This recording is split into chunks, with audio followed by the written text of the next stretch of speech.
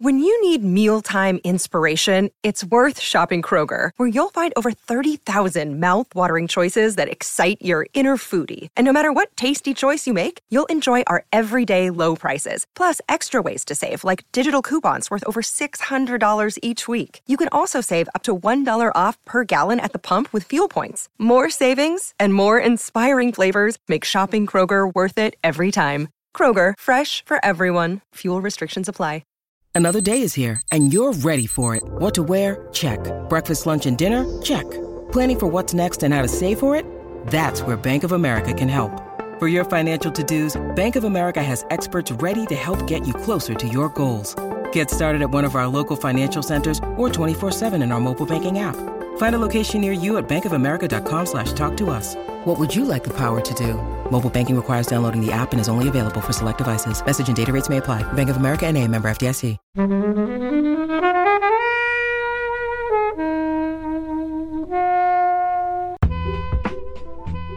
The Truman Show is about a man whose entire life has been the subject of a reality TV series, completely unbeknownst to him. I mean, you gotta see Truman Show.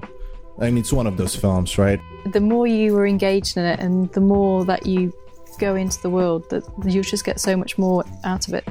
It's kind of a prison break film if, in The Shawshank Redemption, Andy Dufresne didn't realise he's in prison till about an hour in.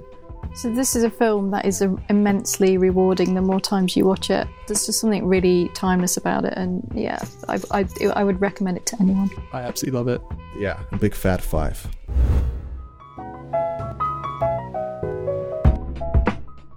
Hello everybody, welcome to FlixWatcher. Joining us today we have Al. Hello. Camille. Hello. And as always, Kobe. Yay, hello. And we're here today to review The Truman Show.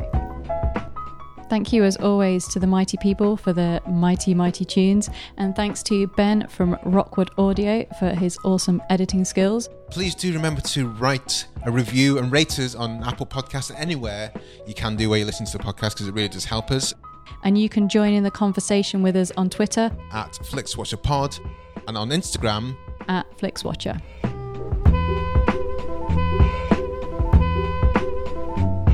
Hello and welcome to this episode of FlixWatcher Podcast. Joining us remotely today we have Al and Camille. If you would like to say hello and tell our listeners a little bit more about who you are and what you do, please.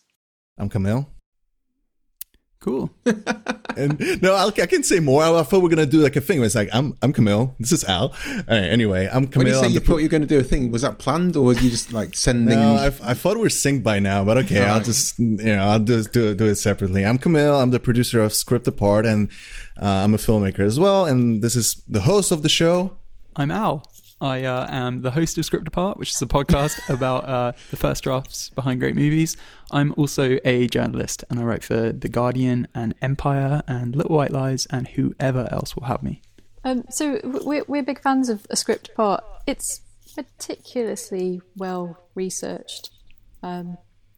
We had Black Klansman. We reviewed that Black KK Klansman, and I wished I'd have listened to it before we did the episode, because then I would have picked up some of your excellent research and used it in the podcast and passed it off as my own my own information. But how do you go about kind of making the decisions about what films you look into? So the research is kind of my bread and butter. Just as a journalist, that's something that's part of my kind of day job, I suppose. And it's very, very time consuming, sort of delving deep into these screenwriters' stories and the sort of larger stories of the film. It does take quite a while to kind of like prep every episode. And part of that process is, of course, like reading the early draft scripts that these screenwriters kindly send over. So yeah, it is a long process. In terms of picking the films, it's a pretty democratic process, and like it basically involves me and Cam on a WhatsApp thread being like, do you like this film? I like this film. And it can be literally anything. I mean, yeah, sort of like the run of episodes. I don't know exactly when this episode's coming out, but like the like upcoming episodes that we are recording or have recorded include 10 Things I Hate About You, and, you know, all the way to kind of like Zodiac, the David Fincher film. So there really is like nothing that, there's no constraints on it. It's just basically, do we love the film, and is there like something to be learned from like the story of its creation, I suppose. And so you said, sorry, go on, Cam. I was just going to add that sometimes the ideas for the films that we pick come from other videos, or like watching like a documentary about the making of some film, and then you hear a crazy story about like how, I don't know. I mean, I wanted to get Oliver Stone on this because he like did so many films, wrote so many of his films on cocaine. I was like, dude, we got to get Oliver Stone. Obviously, like getting Oliver Stone is a little bit tough, but like sometimes it's just watching another video, you know, listening to another podcast, and oh, that's a crazy story, and maybe we can get that person behind that to kind of come on the show. And when you get in contact with the guys, do you the writers, do you suggest the film you want to talk about? So for Barry Jenkins, you asked about Moonlight rather than If Beale Street Could Talk.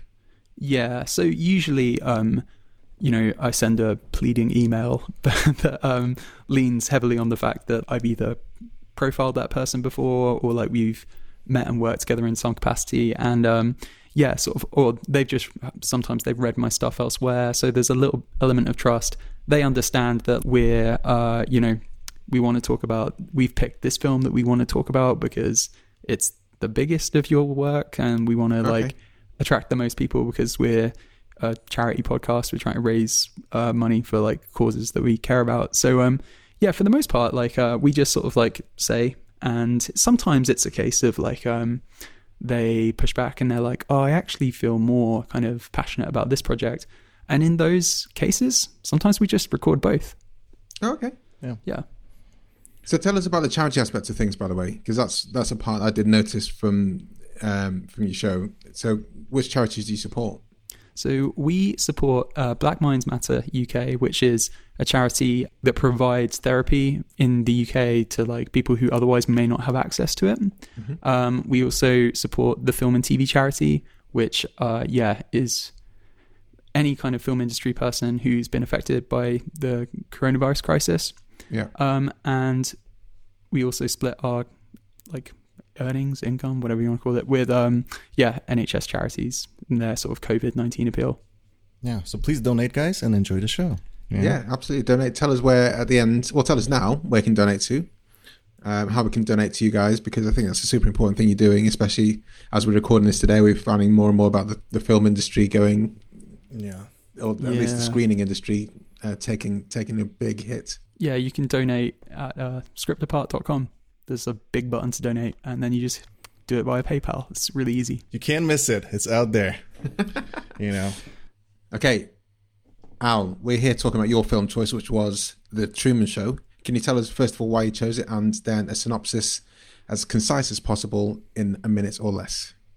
Yeah, sure. So I picked it for a couple of reasons. Number one, I don't think any movie, with the exception of maybe The Matrix, which came out a year later, I don't think any movie has broke my brain as massively as The Truman Show did when I first watched it. I was like 10, and my dad came home with a DVD of it. Sent me into a bit of a spiral. But yeah, there's a personal attachment, but also in terms of Script Apart, this is kind of a movie that's important to our origin story, so it felt like a good one to pick. It's kind of where the podcast came from in a way. Well, you're going to have to explain that. I realised that halfway through saying it, then realised I was going to push over my minute. I was like, go on, Al. So basically, The Truman Show, like at the beginning of lockdown, I came across like an early draft of the film, which is written by this New Zealand screenwriter called Andrew Niccol. And it was really, really different. So much darker, with lots of key ingredients just unrecognisable to the film it became. And there's some really disturbing stuff in there where like Truman kidnaps a baby and tries to drown his wife in a bathtub. And It's set in New York rather than in this like sort of idyllic kind of bubble that has been created for Truman. And I was absolutely fascinated with that sort of initial vision for it. And the idea was like, I really want to speak to Andrew Niccol about that first draft. And kind of, I sent it to Cam, and then we were like, there's actually a podcast in that. So like we haven't actually managed to ever get hold of Andrew, but the podcast very much came out of this script is so different, and it went through so many changes to become the film that everyone loves today, and they're all wise changes. I was really interested to know, and like what was the process of getting from point A to point B? Or do they love it? We're going to find out in this discussion. Yes, I've made a few presumptions there. You have done. So can you give us a synopsis, please, Al? Yeah, sure. So The Truman Show is about a man whose entire life has been the subject of a reality TV series, completely unbeknownst to him. He lives in this world created entirely for him, populated entirely by actors. Pulling the strings is this mysterious media mogul called Christoph, who wants to keep Truman in this massive TV studio he's built for him. Truman, though, over the course of the movie, begins to suspect that all is not as it seems. That's fair enough. Helen, Cam, what are your thoughts on Truman Show? So I love this film, and I don't like Jim Carrey. When this came out, I kind of was sort of like, do I want to go and see it? Because I don't really like his comedy stuff. And I went to see it and loved it, and now I will watch Jim Carrey if he's being kind of serious. But yeah, I think it's great. It's fascinating. It's interesting what you're saying about Andrew Niccol, because he did the script for Gattaca as well, which we've had on. And I just really kind of like his future visions and how he thinks that maybe the world could look in the future, even though I'm saying that this has kind of got this real kind of like 60s, 50s throwback vibe. So I love everything about this. Yeah, I like this. Like, I love this film, and it reminds me of when I was a kid, and it was like in that run of films. It's Truman Show, Fight Club, Being John Malkovich, Matrix, and I was like, wow, you can do different type of stories. It had such a futuristic idea of our reality and everything. I view it differently now, but I still love the film for what it is, and like Al mentioned, it has a special place in my heart because of the origins of our podcast. But right now, at this point, I'm much more interested in the Andrew Niccol version of it than in the film that we have currently. I mean, I love it for what it is, but I kept thinking, rewatching it now, I just wish, that version existed somehow. See, so, yeah. I don't. I'm very much the other way on it. Like, to me, what I love about this film is it's so uplifting, and it's like, it's weird. It's like an uplifting drama. It uplifting? I find it. I think maybe the score partly is like has that effect on me, but like to me, it's like The Shawshank Redemption. It's uplifting in the same way The Shawshank Redemption is, because it's actually a pretty similar movie. Like it's kind of a Prison Break film. If in The Shawshank Redemption, Andy Dufresne didn't realize he's in prison till about an hour in. It's there's something like really uplifting about like a story of one person like yearning for freedom and then achieving it. So, what Cam? When I guess, who do you think would direct the version of the first draft of the script? And then a question for both you guys: in reading the first script of the films, are you sometimes like, I wish you'd? How often do you ever, or if ever, do you think, I wish you'd actually just filmed this first version because this sounds a lot better? Exactly. I mean, it's funny they asked me who would direct it, because I was thinking who would be there rather than Jim Carrey, because I don't think Jim Carrey works for a darker version. But now that I think like someone like Spike Jonze or something at the same time, they're giving that gritty quality that Being John Malkovich had in a way, where it's like, if let's say we are setting it in New York, then he could create maybe like a darker version of New York, something a little bit more abstract but familiar. And if I can answer, because Robin Williams was in talks for this part, and then I would love to see a combination of Robin Williams doing a darker version of Truman Show with Spike Jonze at the height of his youthful power, doing it, because in a way it's such a Kaufman-esque idea, how we had like Synecdoche, New York later on and stuff like that. So if you if you had that early script, maybe it could have been something darker and weirder in a way. And now it's just much more like a 50s postcard, which is also cool, but it's a different film. I think I'm based on a couple of things you said. I watched it when I was 10 years old. If I'd watched this at 10 years old, I think my head would have fallen off. But I watched this at the cinema when it came out, and haven't watched it since. But I remember leaving the cinema and was just freaked out. Everything suddenly became like, could this actually this could happen? This could kind of happen. I guess this could kind of happen. And then there's a few things happened. There's this TV show on Channel 4 where they did like a fake shuttle ride, and they got lots of people in with the prize being that you're going to ride the shuttle to the moon. and it's completely faked. But everything about it was like they went to all these stages, and all these people genuinely believed that even though they weren't astronauts, they were going to get in a space shuttle and be rocketed up to the moon. And this thing really happened, and I followed it day by day. I was just like, how can you do this? But it's true, because they picked the people who were most suggestible, the people that had least experience on, you know, physics and things like that. And they found 4 or 5 people who generally thought they were going to the moon, and it's kind of insane. But obviously, Truman he was picked as an unwanted child, so he had no kind of reference in time. But I just kept on thinking, this kind of thing really could happen somewhere. That someone's life is just completely controlled by there is something called the Truman Syndrome, where people are actually believing that they're living in a reality TV show like Truman is since then. So I guess it's probably had a bit more of an effect on some people than everyone else. Most people go, yeah, it's a cool movie. Every now and again, someone goes, well, you know, maybe it's me. Maybe people are watching me. Me, specifically. Yeah. Is that extreme narcissism in a way, or? I don't know. Probably a little bit of craziness thrown in. I mean, these days with with social media and all that, I don't know. Yeah, I think there's worse things than Truman Show, to be honest. Well, it's worth actually flagging that this, not only predated social media, which like the film unintentionally makes some really interesting sort of observations about. Obviously, it was so before the time of social media. It also like completely predates reality TV. I think the first series of Big Brother was like another 2 years away at this point. There's something just so interesting about like the things that it foreshadowed, and to watch, like, one of the things I love about this film, and that I love about coming back to it again and again, is like I always discover something new, or like the lens of the time that I watch it through. Like, so right now, in a time of like Instagram, like my response to this film is totally different to how it was 10 years ago watching it in a time of reality TV, and that response was totally different to how it was another 10 years prior to that, when I was 10 and just like losing my brain over this film. How old is this film? Sorry, I need to... It's 1998. Okay. Yeah, 22. Yeah. I was going to say.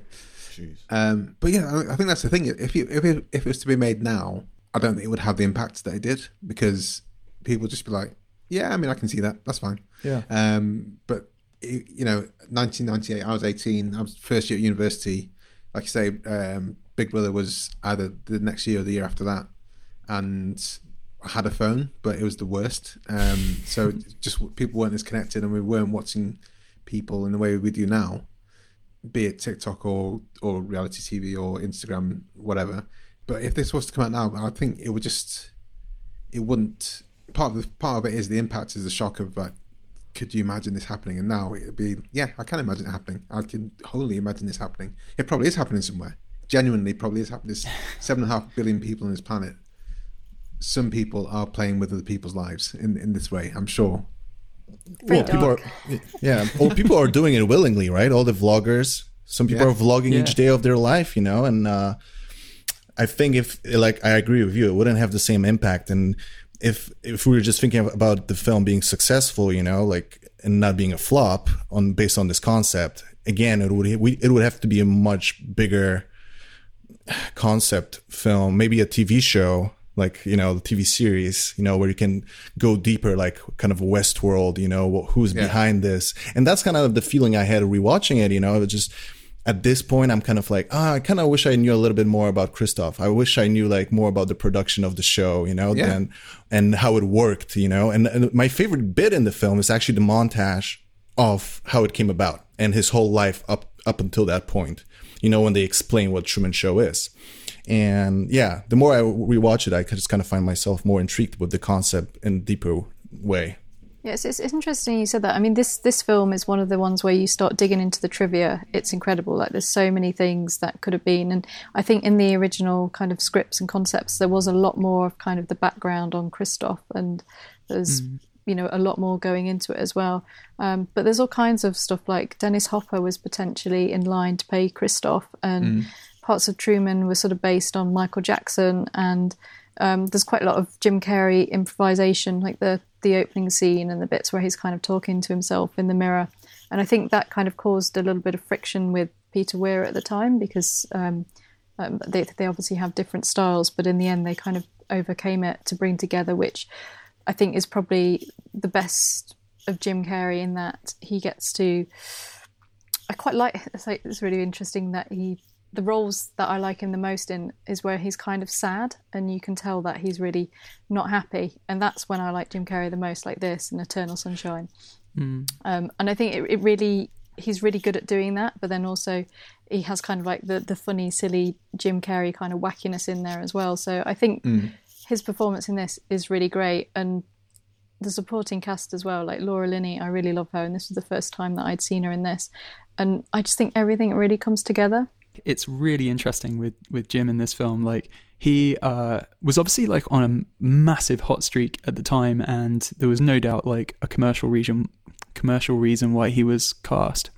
But there's something about like his performance. He does have to downplay some of like the high wire craziness that he was really known for and that he brought to roles like Ace Ventura and The Mask. But I think in this role, a lot of that nervous energy kind of like makes sense with the character. His kind of like slight hints of insanity, they like it makes sense with this guy who cannot shake this feeling that something isn't right, that something is fundamentally wrong about the world he's being asked to exist in.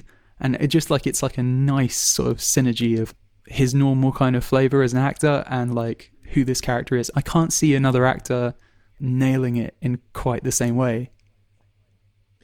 I would like to see Robin Williams do this, because in the same kind of way, when Robin Williams is on point, from a comedic point of view, he's outstanding and no one touches him. But also when he does the serious stuff, he's like, oh shit, Robin Williams can do drama. And so when you see actors that have that dual-sidedness, it's interesting. So it would be interesting.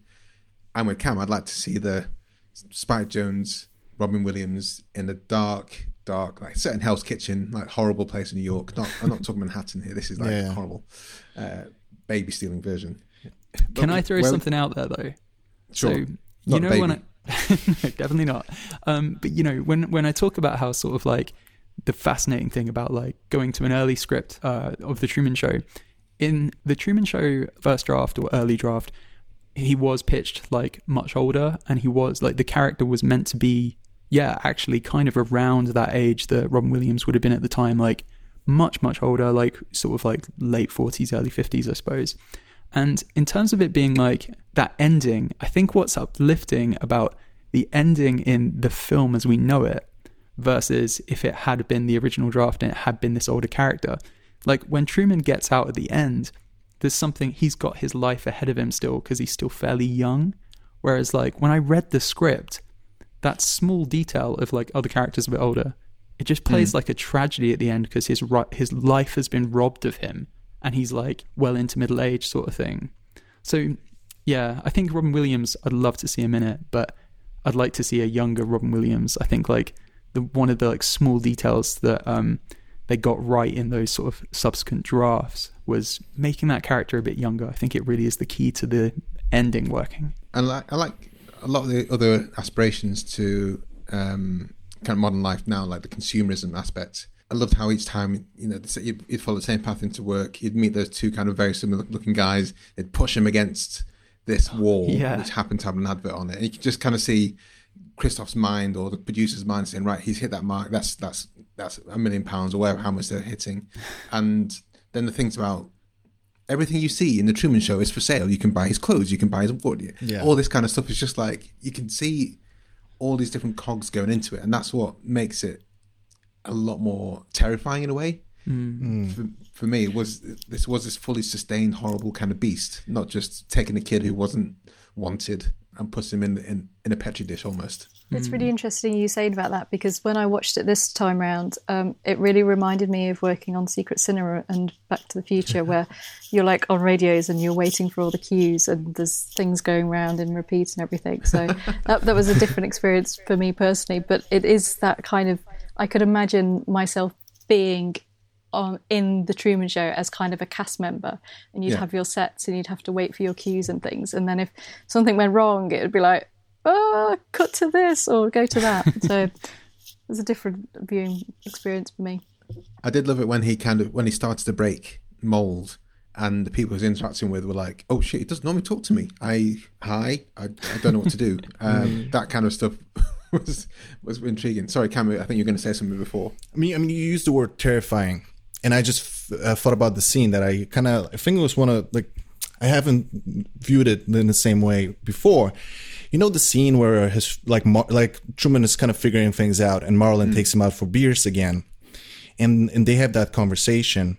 And from what I've read, there was like the whole thing about Marlon maybe also being an alcoholic, and some versions of the script, or maybe with scenes that got cut out. I can't remember. But he does drink in a lot of the final film. I don't know if you guys noticed. He's always got his beers on. He's always got 6 beers. Exactly. Pristinely lit by the camera. The scene between Marlon and Truman, when the music really gets darker, and he tells him that if everybody's in on this big plot, that something's wrong with this world. If everybody's lying to you, then I'm lying to you as well. And the music gets darker, and it's just a close up on Marlon, because he is lying like straight to his face, that this whole relationship we got is fake. And this is the first time I kind of view this scene as kind of like, oh wow, I wish they kind of went deeper into that, the kind of the relationships he created, what effect that had on those people, in terms of that's his fake wife, that's his fake best friend, psychologically. And, it always brings me back that, like, okay, the film is kind of light. It's deep, and it's, it creates a lot of important questions, but I wish it was a little bit deeper with its characters and what it... I genuinely think there's something there, Cam. Let's get together and make a screenplay for a teleplay of this, Exactly. like, say, along the Westworld thing. Because I was thinking about Laura Linney's character, because that's a dark thing. If she's not in love with this guy... Exactly. She's being paid... Obviously, when she first started it, she was probably like, yeah, I'm going to be a treatment show, I'm going to be his love interest, blah, blah, blah, blah. But then, like, at some point, it's like, oh my God, this is wrong. Like, how do I keep sustaining this? And she only stops when because he flips out and almost, attacks her. And that's that side of the human. It'd be great to see, like, him walking out the door and her face just like falling, and just be like, oh, another day. Yeah, it's gone, and that kind of stuff. It's just a little thing, right? It must be super interesting. Just a little bit, of that. Like, I feel like it's a little bit unexplored in that way. I think it's, for me, like, I have loved coming back to the film time and time again over the years, and sort of like those things, because they're not left pronounced, like, you kind of notice it and your mind wanders away with that thought. And I've spent a lot of time, I love, like, the subtlety of it, and I like the fact that those things they're teased rather than like a subplot kind of thing. I think, like, there's the thing that unites all the characters here is the same thing that was in The Matrix 2 years later. This idea that there is something wrong about artificiality and a reality that's hollow. And, like, it's a tragedy for Truman that he's kept in this cage that he can't see, but it's also, like, it's somehow almost even sadder. The wife going to work every day and, like, having to do this pantomime and, like, I don't know, there's just so many little elements of it. Every time that she does one of her product placement things, it's hilarious. At the same time, it's just like this sort of like strained smile just breaks my heart and makes me feel sick at the same time. I don't know. I love all those like touches. I think like a big part of the sort of like enduringness, I don't know if that's a word, of the film is the way that those things are sort of teased rather than like, it gives you, there's so much to explore in the confines of your own head after you watch this film, instead of trying to cram it all in and sort of, elbow out central character in the piece. This is like an amazing film about one person. And like, while the mythology of it's really, really interesting, to me, it would be a crime to lose sight of that character. Truman is so endearing and lovable and goofy and stupid, and you want him to get out as he does at the end. It is like an extended Black Mirror, isn't it? Yeah, yeah, that's true. Like, it kind of really reminds me of another film that started out much darker when I was watching it, of Groundhog Day. It's kind of got those sort of similar vibes, kind of the repetition and the slightly sad depressingness, but also played off with lots of comedy and kind of the struggle to kind of get things right but in Truman's case, the kind of like right path they were guiding him on, he just was battling against it. Here's a question for you, Helen. I'm really glad you brought up Groundhog Day, because from my count, right, I'm trying to think of like films whose name has gone on to like transcend in society and become, if you say Truman Show oh, that's a bit Truman Show, everyone knows what that means and what that reference like implies. And it's the same with Groundhog Day. And the only other film I can think of that like ticks that box is like Inception. I'm trying to think if there's any other like films I'm missing that like when you mention that it describes such a particular experience. I think The Matrix is one, or like a particular phrase where someone says it's a glitch in the Matrix. Yeah. Of course, yeah, that's a good shout. Yeah. And maybe like Blair Witch for like anything that's found footagey type thing or anything like that, possibly. Yeah. And I also have a question. Like, why do you guys think that the concept of reality TV wasn't like? I mean, you got Truman Show, but like the other films that were about reality TV show, like they weren't that popular or big. There's nothing like really bigger than Truman Show with that sort of concept, right? Or am I wrong?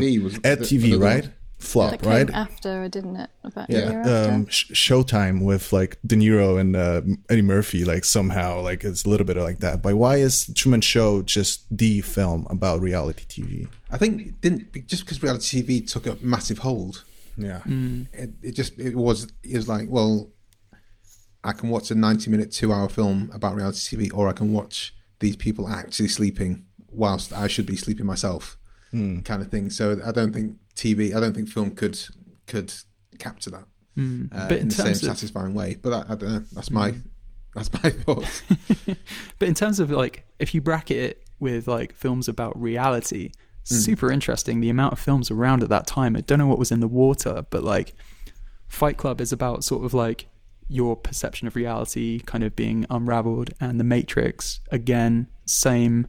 Truman Show, like Existence, being John Malkovich as well. John Malkovich, like I don't know whether it was like anxiety about like the new millennium, or like, you know, sort of millennium bug coming up, you know, sort of everyone was freaking out, or whether it was like computers starting to creep into our lives and us starting to all kind of like spend a bit more time online. But like there was something in the water around that time. Everyone was freaking out about what reality was anymore, and they were making these films that like have endured in their sort of own separate ways.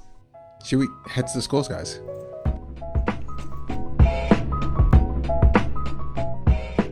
Hello, I'm Sam Pay. And I'm Martin Zoltz-Orstwick. And we are the two hosts of a podcast called Song by Song, where we listen every week to a track by the musical artist Tom Waits.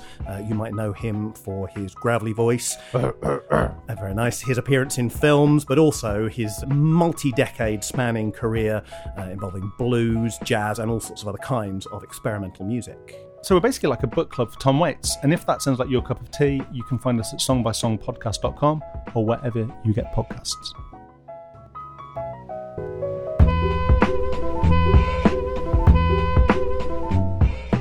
So welcome to the FlixWatcher scores. All of our scores are out of 5. You may have decimal places if you wish, and we'll start with you, please, Al, with your recommendability. It's a big old 5 from me. Fair enough. I think it's an absolute masterpiece, and I think it's like weirdly somehow underrated. I can't believe it's not sort of discussed more as like one of the like real kind of core canon, you know, amazing films of that period. Well, I was just thinking about Peter Weir, the director.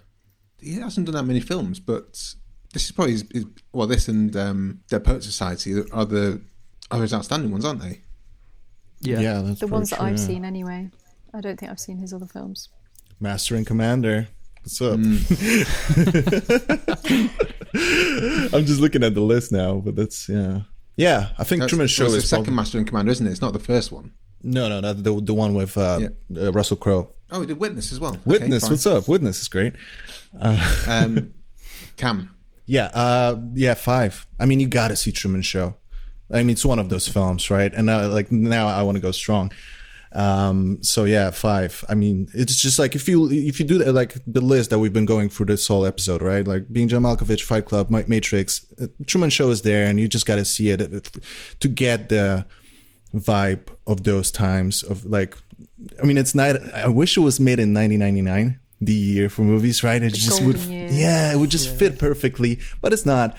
but still, it's still around that time, and I just think a big fat 5. Helen? Yeah, a 5. I think it's brilliant, and it still could kind of come out now and still be as good as it is. There's just something really timeless about it, and yeah, I would recommend it to anyone. I'm going to go for 4.5 because I don't think I still think if it came out now, or if you watch it for the first time now as an adult, you'd be like, no, so I think if you watch it for the first time as like a 17-year-old or 18-year-old as I did for the first time out, I don't think you'd see the impact of it. But I think if it was someone our age, 30 to 40, watching for the first time, I think it'd still kind of get it. So I would recommend it differently too, depending on who I was recommending it to. Repeat viewing score, Al. I would give it 5, an emphatic 5. There is so much amazing detail buried into this film.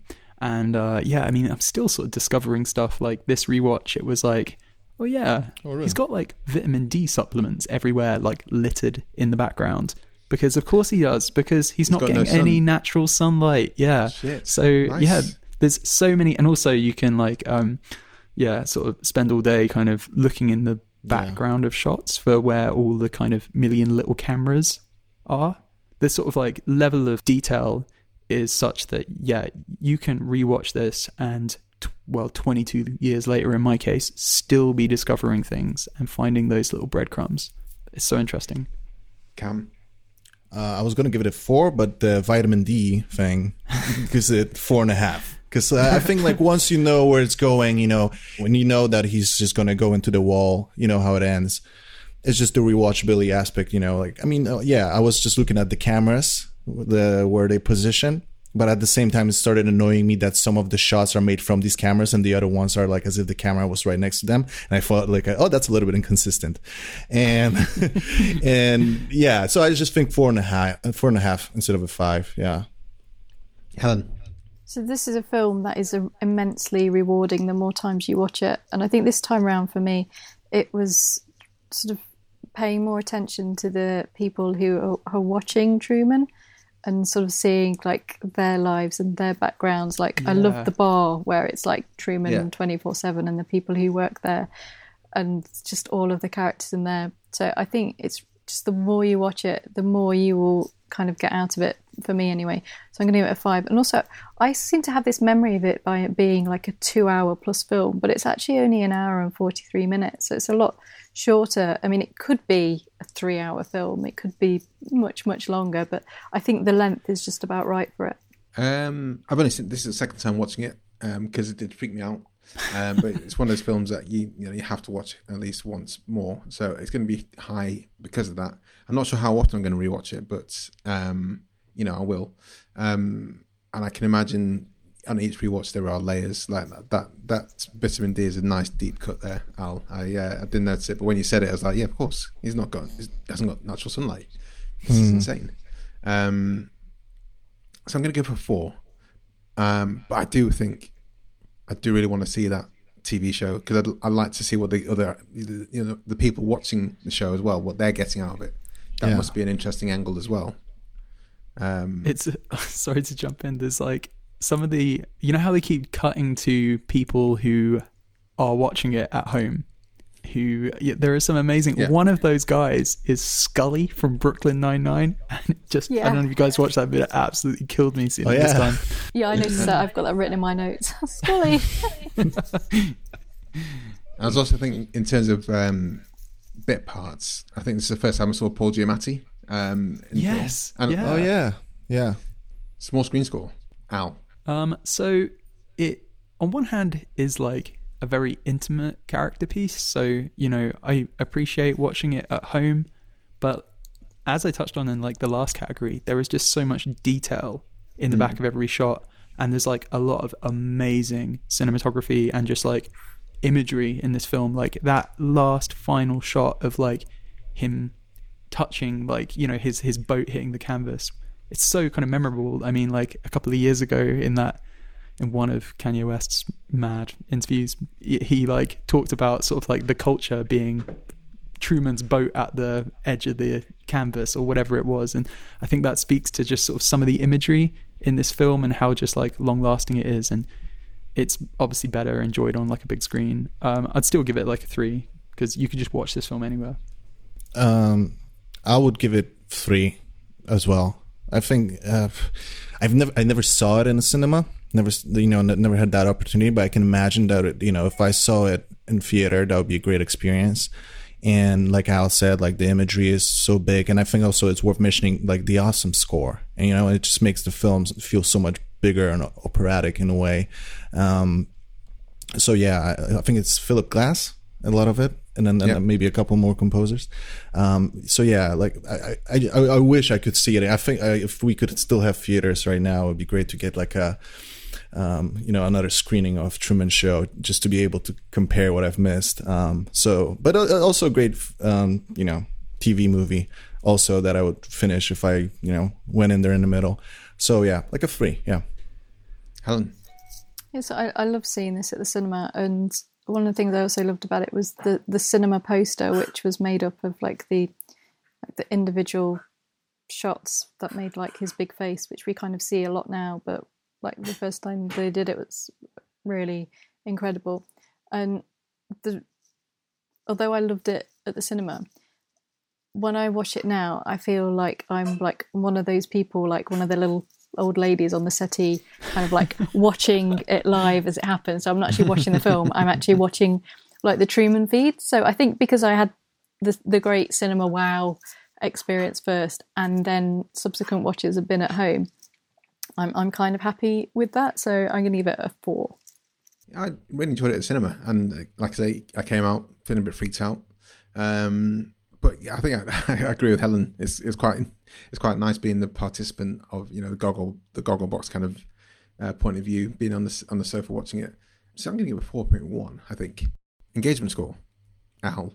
Engagement score for me is it's 5 while you're watching it, and then it continues to be a 5 for like 2 hours after you've watched it. Like, it's so funny, like the way even the other day when I rewatched it before doing this, like the hours afterwards I was like, I went on a funny little like train of thought of like, but what if I am?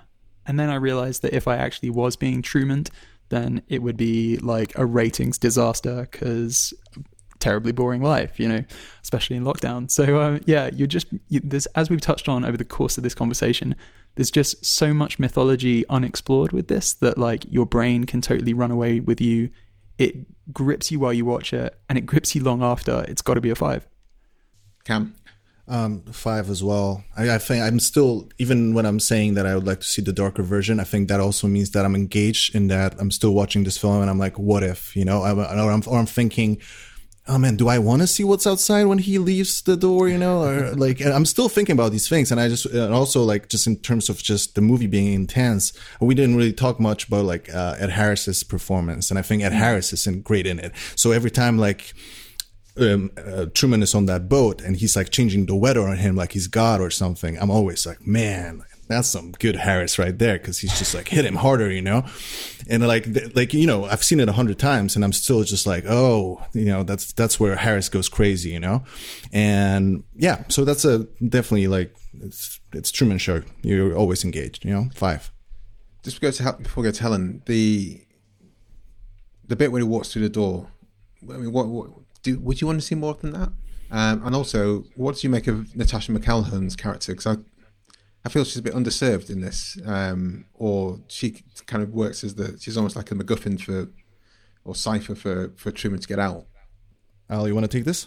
Yeah, so funny you should mention that. In the script, in the first draft, you follow him through that door, you see all the kind of like the stage hands and all that sort of thing who normally just do their thing around this set, and they're just like, wait, what? And and then he's reunited with like the love interest who is underserved.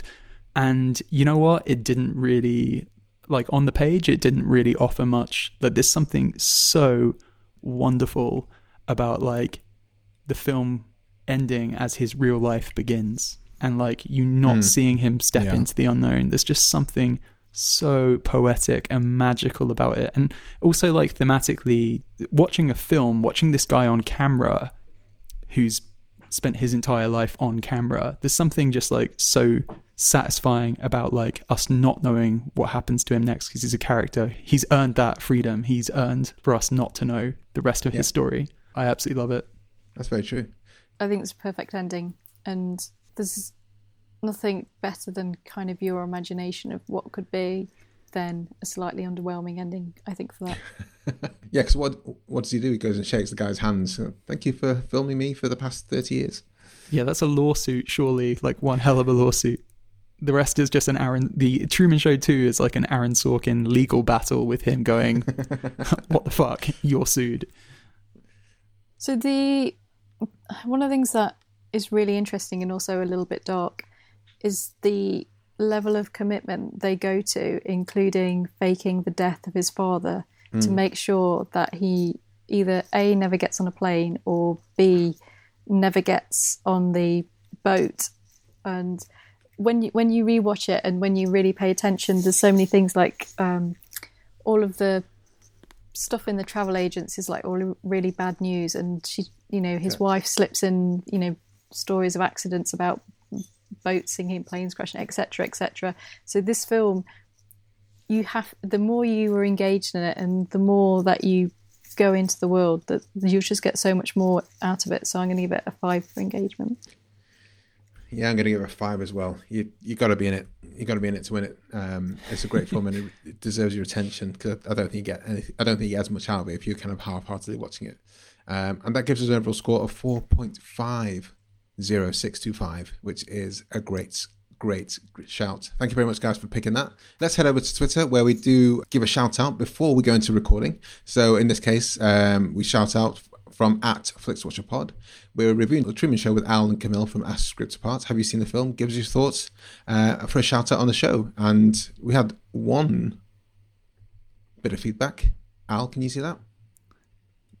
Let's see. Yes, I can. So Alex Elliott said, I was totally engrossed by The Truman Show, and if I was in a bath while watching, I would definitely have jumped up cheering as he stepped through that door. 5 good morning, noon, and nights to you. Fair play. Couldn't have said it better, Alex. Al and Cam, thank you very much for joining us. Can you sign off by telling the guys who are listening where they can find you online? Tell us a bit more about the charity that you support, and we'll say goodbye to all the listeners. Yeah, so you can follow us and our podcast on Twitter and Instagram @ScriptApart. You can read up and listen to all our episodes at scriptapart.com, where you can get our podcasts, wherever you get your podcasts. And yeah, if you find what we do interesting or useful in any way, then, it really does mean a lot to us if you're able to donate. We are raising money for Black Minds Matter UK, the NHS COVID appeal, and film and TV charity. So just go to scriptapart.com and there's a big donate button, and you can just PayPal, yeah, it's pretty obvious. You'll figure it out. Cam, where are you on Twitter? I'm at Kamil Dimek, and same with Instagram. And yeah, thanks for whoever's listening to our show. Thank you so much. There's going to be really cool episodes coming till the end of the year. So, remember to follow us wherever you get your podcast. And thanks so much for having us, guys. Yeah, thanks so much, guys. We're big fans. Yeah, thanks for choosing the film. So much fun.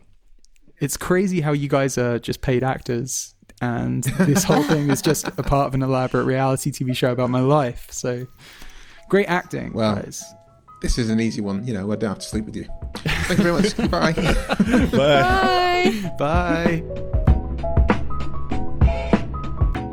Enjoyed this episode of FlixWatcher Podcast? Why not leave us a 5-star review on iTunes? You can also follow us at FlixWatcherPod on Twitter, and we're at FlixWatcher on Instagram.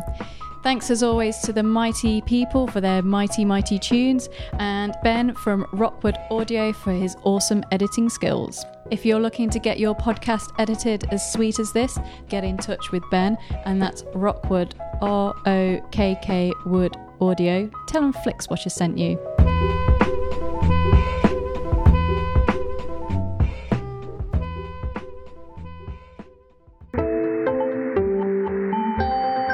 You just heard a Stripped Media production.